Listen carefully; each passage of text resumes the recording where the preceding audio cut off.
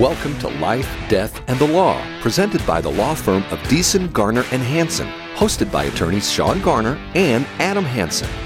Welcome to Life, Death, and the Law. I'm Shawn Garner with Beeson, Garner, and Hansen, and I have in studio with me Cody Beeson, who is helping to run the boards and provide comedic relief. I've got my partner Adam Hansen and his son Dominick.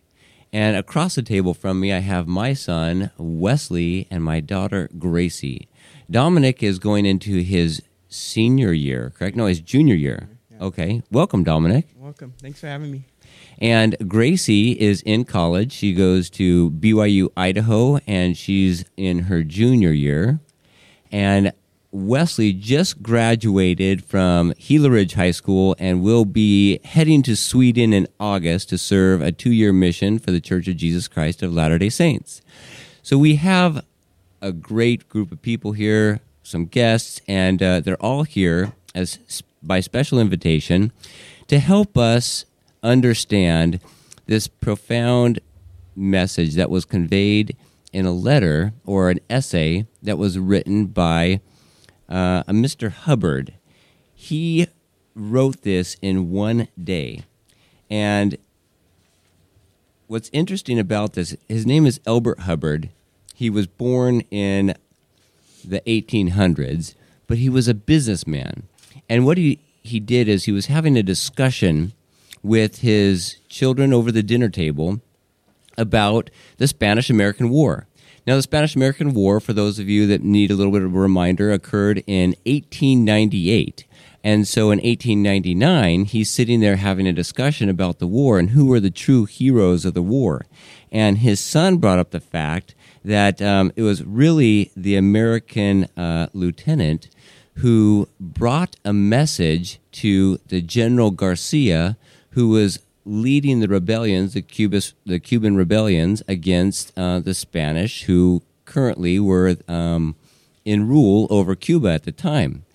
And he said that he was a true hero because he was able to get President McKinley in communications with this general despite all odds and without asking any questions or having to go through any special ops or assistance to get it done. And so if you haven't read the pamphlet, and it really is, it's a small pamphlet, it's 3 pages long, and it's entitled A Message to Garcia. It was printed in 1899, and since then it has been the most published pamphlet and most widely distributed literary piece of work except for the Bible throughout the world. Millions and millions of copies have been distributed throughout the world and affected many people's lives. So what is so important about this message to Garcia? Well, let's turn to our special guests. They've each read it, and I want to hear what impressed them most when they read the message. So first, who wants to give a brief synopsis about what the pamphlet talks about in this message to Garcia, what it is that's happening, the events that are occurring? I can talk a little bit about it. So we have Hubbard, who's just discussing the work ethic that it takes for something as simple as a letter to be delivered. And he talks about a lot of the things that hold people back from actually getting the work done, the excuses that are created, and he gives a few examples of what the modern workforce looks like when it comes to looking for good help and how something is seemingly like as menial as delivering a letter can be kind of shrugged off because people aren't willing to work. So what's going on here? What is this message to Garcia? The message to Garcia is in the Spanish-American War of 1898 to 18... Yeah, and it started, and as far as I know, it started and ended in 1898. Yeah, mm-hmm. April to August. So what the general needed was to receive a letter, and it was in dire need of someone to send it to him, and when requested, this soldier didn't ask for any direction, didn't ask where this general was or how he could find him or how long it would take or how urgent it was. He merely took this letter and traveled to Garcia. Yeah, so the president at the time was President McKinley, and he wanted the Cubans to obtain their freedom, their independence from Spain. And he knew that Garcia was leading the rebel forces, but he didn't know how to communicate with Garcia. He was up in the mountains somewhere, hidden away, and this secrecy of his location was really important. Otherwise, the Spanish forces would find him out and kill him and suppress the revolution. So he needed somebody to be able to find his location without disclosing it to the enemy or anybody else and get him a message that the Americans were behind them, that they would support them in their war efforts. And so he asked his chiefs of staff, who can do this? And they said, if anybody can do it, it is Lieutenant Andrew Rowan. So McKinley says, bring Rowan here. And he prepares this message for General Garcia. Andrew Rowan puts it into a special pouch, waterproof pouch, and 4 days later lands on the coast of Cuba. 3 weeks later, he navigates through hostile territory in these jungles and emerges on the other side of the island to be picked up, and the letter has been delivered to Garcia. He reports this back to McKinley, and now they're in communication, and the rest, like they say, is history. So what is the point of all this? Let's ask our special guest, what did you get out of that very simple, not just an analogy, but that process in which this course of events took place? I got that.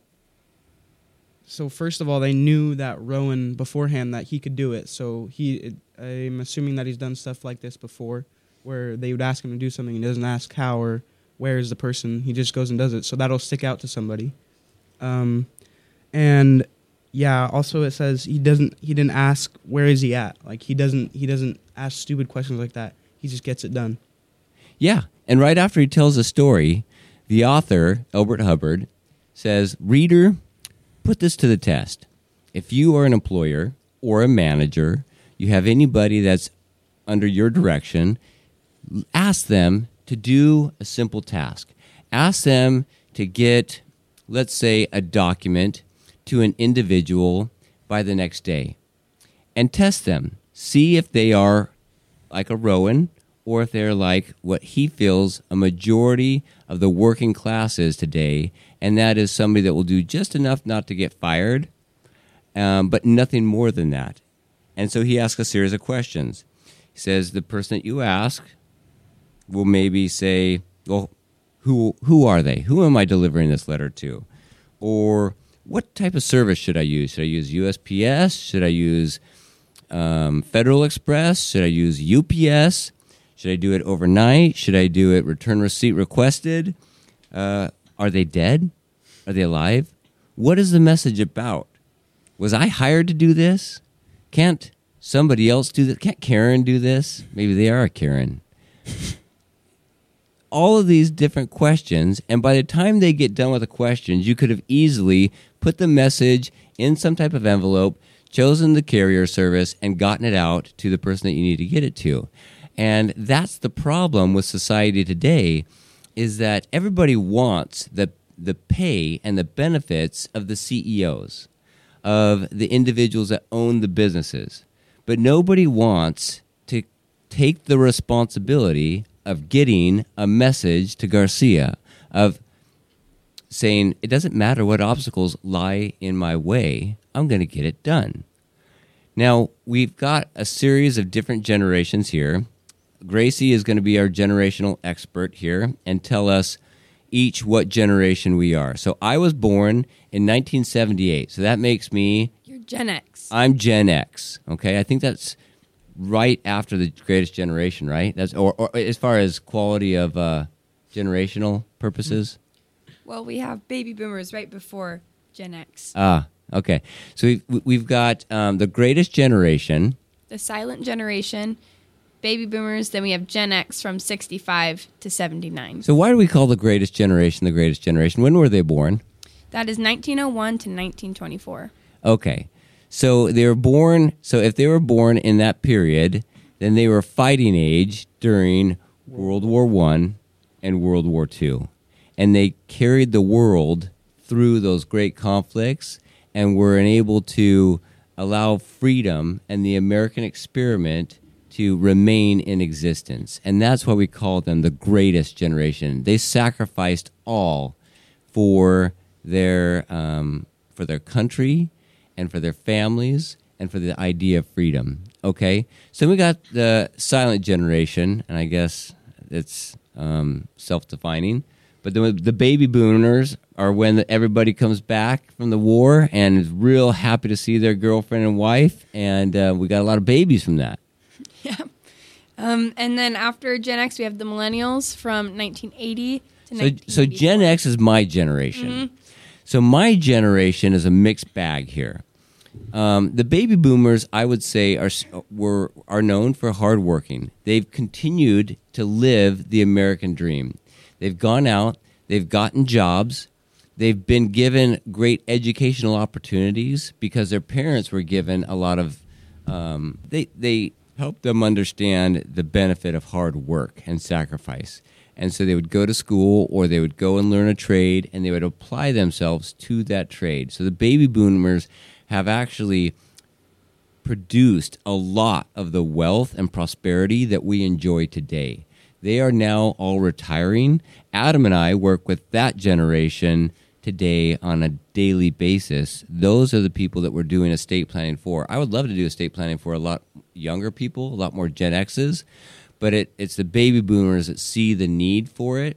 And our typical age group is about 60 to 80 years old, and so those are the baby boomers. Now you got Gen X, that's me. I don't think it's Adam yet, is it? No. Okay, so Adam, you're born in what? I was born in 83. It's a millennial. I'm a millennial. No, I'm not. Adam's a millennial. Okay, that right derogatory. there. I just had an epiphany. No, I'm not. Explains so much. I'm on the fringe. I could go either way. Well, it's, Actually, he's on the fringe. yeah. Yeah, Adam, you're kind of in the middle. you are You just ruined my day.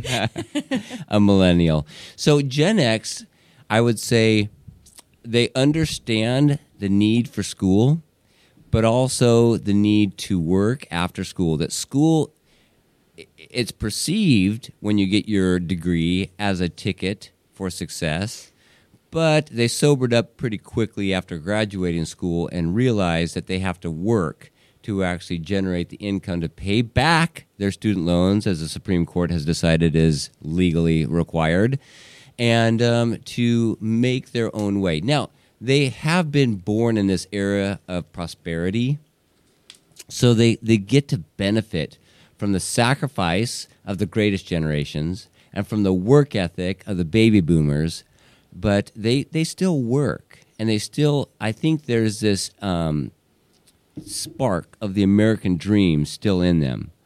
Now, when we get to millennials, the American dream is more like an American fantasy. And I say that because they feel a sense of entitlement. I'm entitled to everything my parents had and more, but they don't see what their parents went through. They don't see the work that their parents went through. Why don't you say that to my face? I am saying it to your face. So, what do you disagree with that, Adam? I don't identify as millennial. Okay, so but millennials in general, what do you see? Pros and cons. What I think you characterized it perfectly. I So- think they're riding on the coattails of those that came before them, and they feel entitled to something. Okay, but now we have progressed significantly from individuals that were born in the 80s and beyond. I mean, we've got the Zuckerbergs out there, and they have provided Facebook and social media and ways to communicate. We've got the internet, and the millennials are those who understand it and have seen a world that existed before it. So they're kind of right in the middle. They understand technology, but they understand what it was like without it. So what can you see that comes from that benefit, that vision? I think progress technologically. I think we're not curbed by somebody saying, well, you can't do that because we've never done that before. I think like you've got, like you mentioned, you have Zuckerberg, you've got Elon Musk. He's probably in your generation. Yeah. They're right on the fringes. I think Zuckerberg is a millennial. But these are guys that push the envelope. They don't take no for an answer. And Elon was born in a different country and grew up under different circumstances. So I'm sure that drives a little bit of what he does. He's probably, I don't know his background very much, but I think his family was semi-wealthy in South Africa, but I don't think they were, I believe his rich. dad was an engineer, but he was very neglectful and abusive to his mother. But either way, he is a self-made man. He went to Canada, got an education, came down to the United States, furthered his education, but really his education was just purely paper to compare to what he did on his own. We got to take a break here. We'll be back. This is Life, Death, and the Law. Coming up, more thought-provoking conversations on life, death, and the law right after this. Hey, Yuma, Dave Ramsey here. If you listen to our show or know anything about us, then you know I only recommend products and services I trust and I believe in. That's why when it comes to protecting your assets and planning for your loved one's future, you've got to call my friends Shawn Garner and Adam Hansen at the law firm of Beeson, Garner, and Hansen. I encourage you to take the first step and attend a free, no-pressure seminar and learn all of your options. The firm of Beeson, Garner, and Hansen has been educating the Yuma community for over 40 years, and this is the only area of law that they practice. Shawn and Adam believe in giving free education to help people make smart decisions about their assets and help them leave a legacy for their family that they can be proud of. Schedule a free personal consultation today. Call 783-4575 or visit yumaestateplanning.com. You're listening to Life, Death, and the Law, presented by Beeson, Garner, and Hansen, the law firm that has been voted Yuma's best 6 years in a row. Welcome back to Life, Death, and the Law. We're talking about work ethic. We're talking about the American dream. We're talking about what it takes to realize the American dream.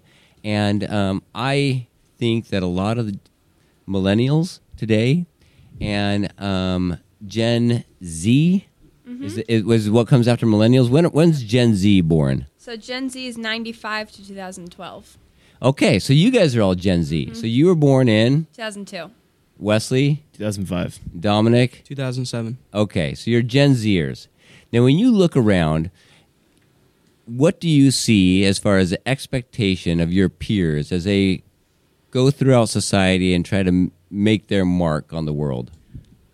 I feel like they put so much value on a college degree when in reality that's only half of it. You have to implement the hard work yourself into to be able to be successful in life. Yeah. They talk about that in a message to Garcia, that it's not book learning that people need necessarily. It's a will, like a good, strong spine and a will and mentality to get things done despite all the obstacles and in spite of all the odds. And not only, there are real world odds, there are sicknesses out there, there are impediments that are put in your path, there are people that want to, climb over you and stab you in the back when they're climbing the corporate ladder. Those are real things. But I think that the biggest obstacle for your generation is the victim mentality that you are fed day after day after day, that if you don't have everything that you want, that's somebody else's fault. And it's not only something that you need, but it's something that you're entitled to. Entitlement, I think, is the biggest scourge on our society for Generation Z right now. Now, that's me looking at it from a parent's point of view and from an employer's point of view. But rebut me if you feel differently. Wesley, Gracie, Dominick? I feel like most of what you said is right, that a lot of Gen Zers are thinking that they deserve a lot more than we have right now. But I think specifically with my peers and my friends, there is a lot of, I understand I need to do this work for myself. So it's a big mix, honestly. I think it's a mix more that we're entitled, but it's also a good mix of what the millennials feel, because we also think that some of my friends also understand hard work. They're not afraid. One of my friends is in Alaska right now because he's working 12 hours a day, 5 to 6 days a week. He understands hard work, and he's doing that. Would you say that he's mainstream? Would you say that he fits in with the majority, the popular group in your high school? Because he went to high school with you, right? He did. So is he normal? No, he's definitely a An abnormality. Yeah. So he's working in Alaska. Who got him the job? I think he was looking for it himself. He did. Yeah. And that's the point here is there are so many individuals out there. They want the pay of the CEO, of the business owner, but they don't want to work till midnight, and they don't want to get up at 5 a.m. to get all the things done in order to provide the tasks necessary for the employers to get their hourly wage and to have a job. They want to exist. They want to wake up in the morning and have it on their own time, at their own location, and when they feel good and ready. And it needs to fill some void that they have that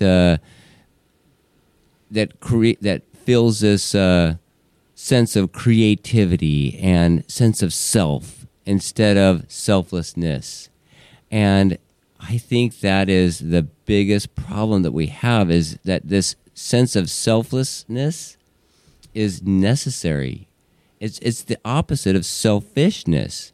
That these kids, they don't realize it, but they're selfish to the core, or otherwise rotten to the core. Spoiled, rotten. We use that phrase a lot growing up. And my parents would say to one another, if my mom would give me something that my dad didn't think was necessary or didn't earn, he says, you're spoiling him. Now, that term didn't really sink in until later on. Well, what happens to something that's spoiled? Is it useful anymore? It could have been. Like an apple could be very useful, could be delicious and nutritious, but if it's spoiled to the core, it's no good. So we've talked about different generations, and you use generalizations. And as I was listening to you, I agree with most of it in general. But I think as you talk about different individuals, I think it's on an individual level. And it's easy to say Gen Z acts like this, or they have this mentality. It's easy to say baby boomers acted like this because their parents were hard on them. And so as a consequence, they were softer on their kids, which created Gen X and millennial generations. That's, in my mind, an easy way to categorize people, but at the same time, it's really, in reality, individualized. I mean, it depends on your circumstances and your upbringing, and ultimately what you actually kind of have inside. I don't think people are innate or born with an ability to be or have grit. I think that's something that's developed through time, and I think oftentimes we get frustrated. What do you think contributes the most to the individual's personality and outlook on life? Home life. It's number one. I mean, I think that would solve probably 100% of our problems in the United States and world if our home lives were better. If you had one man, one woman, as mom and dad at home, you don't have multiple relationships. And I understand that's radical to say, and it's maybe incendiary, but at the same time, that helps. And you've seen it, Shawn, in your own life. You had a mom and a dad. I had a mom and a dad. My mom died really early on, but I had a little glimpse of what that could look like. And all the experiences that you had with your dad were formation building experiences, and the ones that you had with your mom were formation building experiences. And you grew up in a certain way and act a certain way because of those tendencies and things like that you saw exemplified through your dad and through your mom. And we were talking just the other day, and hopefully you don't mind that I share this, but you told me that you and Brittany, your wife, were talking about how you like to stay up late at night and do these projects, and your dad was the same way. And you just naturally do that. Yeah, my wife would consistently get frustrated with me because she would wait for me to come to bed. And normally after I get home from work and do the family routine of eating dinner, we do scripture study every night, and then I read to my boys out of, generally it's a historical fiction book like Where the Red Fern Grows or something like that, and that takes about a half an hour. By the time I'm done with that whole routine, it's 9:30 p.m. She's ready to get in bed or watch an episode of TV and then get in bed. I'm antsy because I've been sitting in the office all day, and I need to get out and be physically productive. I need to see something done and make something with my hands. So number one, yeah, and I agree with that. I think as you were talking and we were talking about differences between generations, I think, yeah, in general, you could probably make these broad sweeping classifications of how people act. But at the same time, you're going to have outliers in there. And I what makes a person an outlier, going back to the letter or message to Garcia, that individual, Rowan, had something that drove him to be quote unquote a winner. He was going to win under any circumstance, winning in the sense of he was going to accomplish that task. So is a person born with that, or are they taught that? Do they develop that because of things that they've seen in their life around them as they're growing up in their upbringing? I don't know the answer to that question. It feels like, Shawn, you and I, having done this for a long time, where we've employed people, every once in a while, you'll get 2 or 3 of these people that show tendencies to get the job or task done, no matter the circumstance, and then you have the majority of people that don't. They punch in at 8 o'clock, punch out at 5 o'clock.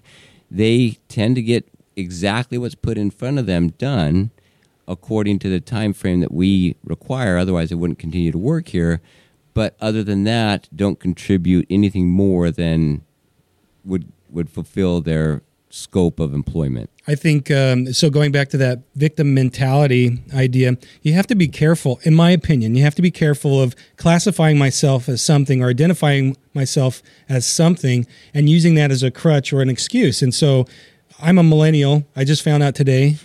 And now I want to go back to bed. I'm not going to get up until 1. You're going to have to grapple with that now I'm a millennial, and now I know that. So that makes a lot of sense. But here's the positive spin on both millennials and Gen Z, okay?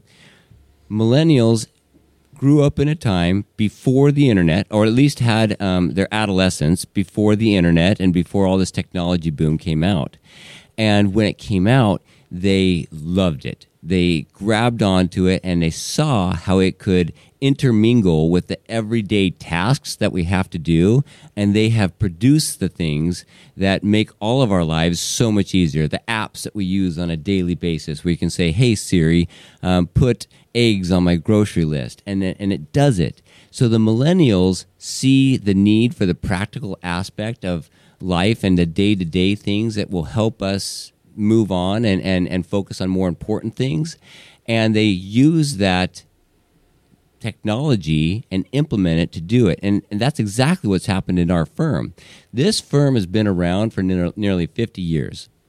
And up until 15 years ago, we were using shorthand to take notes on the interviews that we did with our clients. And we were passing the file around in physical form and printing it out physically, drafts, and after the 4th or 5th draft got done and the file was about 4 or 5 inches thick, we got the final version, which was provided to the client. Now, that worked. It got things done. But when I came into the office, I saw a little glimpse of how technology could help that be better and doing the drafts digitally. When you came into the firm, Adam, things really started to become streamlined. And not only do we use much, much less paper, but we are 3 to 4 times more productive than we were 15 years ago. And that's not a slam on the people, our predecessors that were here before us. What that is it's an implementation of how technology can help get something substantive done and appreciate it for what usefulness it is, rather than just putting on a headset, or what are those goggles called? like VR goggles, yeah. And Oculus. losing yourself in the matrix, right? It applies technology to a practical, worthwhile, productive process. So you used a word that most listeners probably, you went so fast over it, they probably didn't even understand what you're saying or recognize it, but you used the word shorthand. So kids, do you even know what that is? Shorthand? Yeah. Have you heard of that before? I mean, I've heard of it, but I know it's more specific than just, okay, I'm going to write this quickly. Yeah. I think the quick thing that comes to mind is, if I'm going to write this long word, I'm just going to shorten it into a little word. Dominick, do you know what it is? No. He said no. So shorthand is actually a language. It's a way of writing. So we would have a paralegal come in and we would dictate to them, meaning we would speak to them. I met with so-and-so, and we talked about this, that, or the other. And the whole time she's just scribbling down. But it looks like hieroglyphs. It's just symbols. Yeah. And it's the most fascinating thing. I bring it up because I'm interested. I was always interested in it. Yeah. And it's an art. You have to go and you have to learn this and memorize this whole alphabet. And it was just fascinating to me that they could write down what I'm saying. And sometimes I would test them, like, read it back to me, because you're looking at it and it's just symbols, you know? And they would read it back verbatim as to what I just said, like paragraphs and paragraphs in maybe 2 or 3 strings of letters, or they're not even letters, they're just like hieroglyphs. Yeah, it was amazing. We have to take a break. We're going to come back, talk more about the different work ethics from generation to generation and the pros and cons of what their mentality is. This is Life, Death, and the Law. Coming up, more thought-provoking conversations on life, death, and the law right after this. Hey, Yuma, Dave Ramsey here. If you listen to our show or know anything about us, then you know I only recommend products and services I trust and I believe in. That's why when it comes to protecting your assets and planning for your loved one's future, you've got to call my friends Shawn Garner and Adam Hansen at the law firm of Beeson, Garner, and Hansen. I encourage you to take the first step and attend a free, no-pressure seminar and learn all of your options. The firm of Beeson, Garner, and Hansen has been educating the Yuma community for over 40 years, and this is the only area of law that they practice. Shawn and Adam believe in giving free education to help people make smart decisions about their assets and help them leave a legacy for their family that they can be proud of. Schedule a free personal consultation today. Call 783-4575 or visit yumaestateplanning.com. You're listening to Life, Death, and the Law, presented by Beeson, Garner, and Hansen, the law firm that has been voted Yuma's best 6 years in a row. Welcome back to Life, Death, and the Law. I'm attorney Adam Hansen, and I'm in the studio today with some special guests. One of my kids and 2 of Shawn's, and Shawn's in here too, just to make sure I don't beat him up too bad. And we are grilling them as to, are they going to be good citizens in life, or did we fail as parents? Yeah, are they going to be productive members of society, or are they just going to be losers? Somebody that is waiting around for their inheritance to kick in and carry them throughout their life. And honestly, the jury's still out, right? Yes. I mean, he's got a few years left, so I'd get working. So that's Gracie that was just talking. And then we've got Wesley. These are Shawn's oldest 2 kids. Gracie, how old are you again? 21. 21. And then Wesley? I'm 18. You're 18, just graduated high school, and soon to go out to Sweden on a church mission, right? For 2 years? Yes. And so you're actively learning Swedish. I know that because you're on my Duolingo app. Somehow, I don't know how, but it shows me where you're at in your progress. It's kind of creepy. But I commend you because you're pretty far along in Swedish. How many days are you consistent on Duolingo learning Swedish? 81. 81 days. Now, this is what I'm talking about. It is something, it's a skill that you're acquiring that is tough. And it's going to be tough. Now, you hear on the radio ads with Duolingo or whatever gimmick they have these days to learn a language. And they say, learn to speak such and such language in 3 weeks, 15 minutes a day. And I'm like, that is ridiculous. So, Wesley, you can attest that regardless of the technology out there, you're not going to learn a language in 3 weeks, 15 minutes a day. No, you're going to take a lot longer than that. But is it worth it so far? Have you felt a sense of satisfaction out of all the work that you've put into it? 82 days in a row. Did you say 82? 81. 81 days in a row. Yeah, I felt a lot of satisfaction just being able to not only see my progress, like Adam said, like and see like where I'm at, but being able to see little signs that my work is actually paying off. Now, I want to focus a little bit more on this. Why are you learning Swedish? Do you think it's going to help you become wealthier or make your life easier? Might make my life a little easier. Why? Because when I go to Sweden, they do speak a lot of English, actually. 90% of them do speak English. But I think I'm going to be able to talk to them in their own language because it's not only more personal to them, but it's also just a little bit deeper level for them. Because if they speak English, that's like me speaking Swedish. It's not very deep for me. I'm just learning on that. But for them, it's being able to do something they're familiar with. So it might make what my mission is to teach our gospel a little bit easier. Okay, so the purpose of teaching the individuals, how does that help you? How does that make your life more rich or easier? Or for most people, what they see as the benefits of life is having more money or an easier path. How is that so? Is that the case? In terms of overall life, in terms of riches, no, it's not going to help. No. What you're doing is you're serving. You are called to serve individuals. So learning Swedish is helping you serve these individuals. I think that is the ingredient that is missing. With all the politicians out there, all the individuals out there that are looking for this policy that is going to solve all the social woes that we encounter today, they come up with, well, if we pay reparations to this group, then we'll finally come together and love one another without, racial discrimination. If we give the poor free health care and free housing and free food, then we'll finally be in a just society. That's wrong. You will become more satisfied with life when you learn to serve someone else and put their needs before yours. And I think that's why God called you to become a missionary at the age that you are. Now, Gracie, you served a mission, and you can testify to this because it's a recent experience for you. Is that true? Yeah, of course. Yeah. What did you learn in serving others? Was life more empty or more satisfying and full and enriched? I think I came home and struggled with having to shift my focus so much because you feel so fulfilled just thinking about others day in, day out, because that's not something you get paid for, and it's something that's on a volunteer basis. And so it obviously it wasn't a natural transition. It takes a few months before it becomes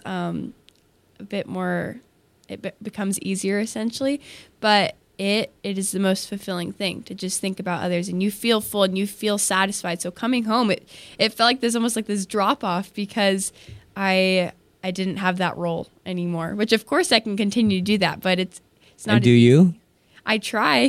So you continue to serve, yet you are learning and you're acquiring skills that will allow you to become productive in society and support your family and yourself and become independent. Yeah. So Dominick. Yeah. Has your dad talked to you about serving a mission? Yeah. Has your dad served a mission? Yes. Has he told you about it? What has he expressed? If there was an underlying theme that he has communicated to you about his mission, what would that be? I think it's you put in the work and you'll get rewarded. In what way? Did he get rich off of going to Spain on his mission? No, I think more of spiritual fulfillment and a sense of purpose and doing the greater good. What do you think, Adam? Do you agree with that? Yeah, I think he hit it on the head. And I would add one more thing, and that would be work ethic. And you'd probably agree with this too. You and I kind of have similar backgrounds where we weren't the best students in high school or growing up. And it wasn't, for me, speaking for myself, it wasn't until my mission that I really learned how to study and had a desire to do it. Like I had this thirst for knowledge, and it happened to be, with the scriptures at the time, but then I just translated that to when I got home after my service of 2 years. I got home and I went right into school, and it was super easy. And it was easy to stand out because others around me hadn't come to that enlightenment, I guess, of how they could be thirsty for knowledge. And so it was really through my mission that I learned to love learning and how to do that on an expedited level, because you and I both had to learn a language at the same time as learning what we were helping people to do or know. And so we had to really expedite our learning. And so you learned Portuguese down in Brazil, and I learned Spanish in Spain. And Shawn, you've told me multiple times, I mean, it was difficult in Brazil. I feel bad because Spain is not a third world country. I was just talking to my brother about this a couple days ago. He went to Ecuador, and he's talking about how they had to sleep under mosquito nets every night. You had to make sure these things were zipped up, and it was already hot as it was, and so it's like baking you in this oven, but the mosquitoes would just eat you alive if you didn't do that. There were monkeys constantly stealing their stuff, and there's just all these stories, and they lived in these huts with dirt, and I'm like, oh man, that sounds fun. I hesitated to tell him, like, all my places were right on the beach. There's like crown moldings and running hot water. Like a bad day would be, oh man, we didn't pay the bill for our gas, so we have to wait a day to get hot water, because we have to wait for them to bring our propane tank refilled. But it was a different experience as far as daily living, and I know it was for you as well in Brazil, but that's all part of your experience. And I truly believe that my experience was for me, and your experience in Brazil was unique to you, and that's why you need to go through that, because Shawn needed to go through that experience there in Brazil. That's absolutely right. And I think that God, 100%, I'm a believer in God and Jesus Christ, and that they have a plan for us, and that they tailor-make our obstacles and our struggles to help us become the best that we can, to help us achieve our full potential. And we all have different obstacles, but we all also have different levels of potential. And so when you look at it that way, when you're looking at the perfect tutor that lines up your lessons in a way that will help you develop to become your best self, then that's what it is. Now, here's a very hippie point of view, that the universe is all intertwined and we're all part of this great big one with the earth and with nature and with the universe. I believe that. I think that's true. There's truths in all competing religions and theories. Now, some take it a bit far, but I believe that truth and reality, the closer you get to it, the more you will see that hard things are necessary.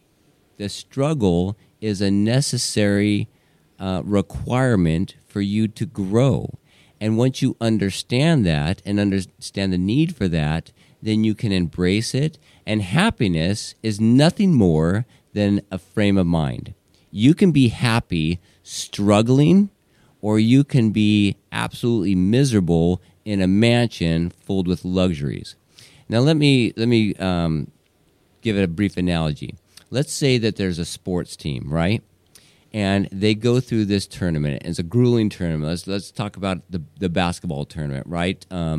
So March Madness. The teams that are the happiest are what teams? The teams that lose or the teams that win? Win. Right, absolutely. The teams that win. But what does it take to win in the off season and during practice? It takes what? Hard work and dedication. A bunch of hard work, but they grasp onto it. They love it. They love those drills. They love those practices, those early morning wake-up calls. And if they win, they get to play again. Those games are exhausting.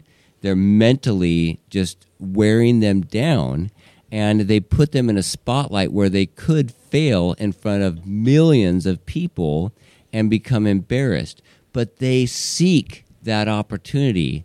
And life, sports is such a great analogy for life, because in sports, you strive to work hard to gain that opportunity to work hard again. Because if they win, they get to play another game. If they lose, they get to go home.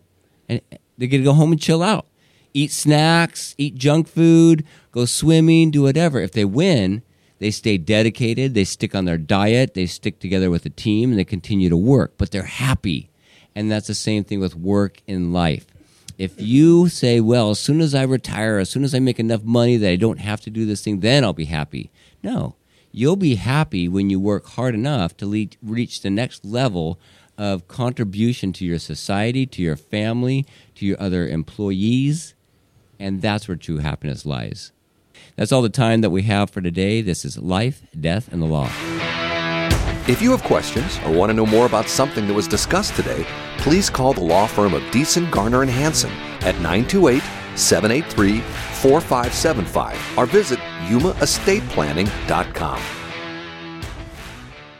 Hey, Yuma, Dave Ramsey here. If you listen to our show or know anything about us, then you know I only recommend products and services I trust and I believe in. That's why when it comes to protecting your assets and planning for your loved one's future, you've got to call my friends Shawn Garner and Adam Hansen at the law firm of Beeson, Garner, and Hansen. I encourage you to take the first step and attend a free, no-pressure seminar and learn all of your options. The firm of Beeson, Garner, and Hansen has been educating the Yuma community for over 40 years, and this is the only area of law that they practice. Shawn and Adam believe in giving free education to help people make smart decisions about their assets and help them leave a legacy for their family that they can be proud of. Schedule a free personal consultation today. Call 783-4575 or visit yumaestateplanning.com.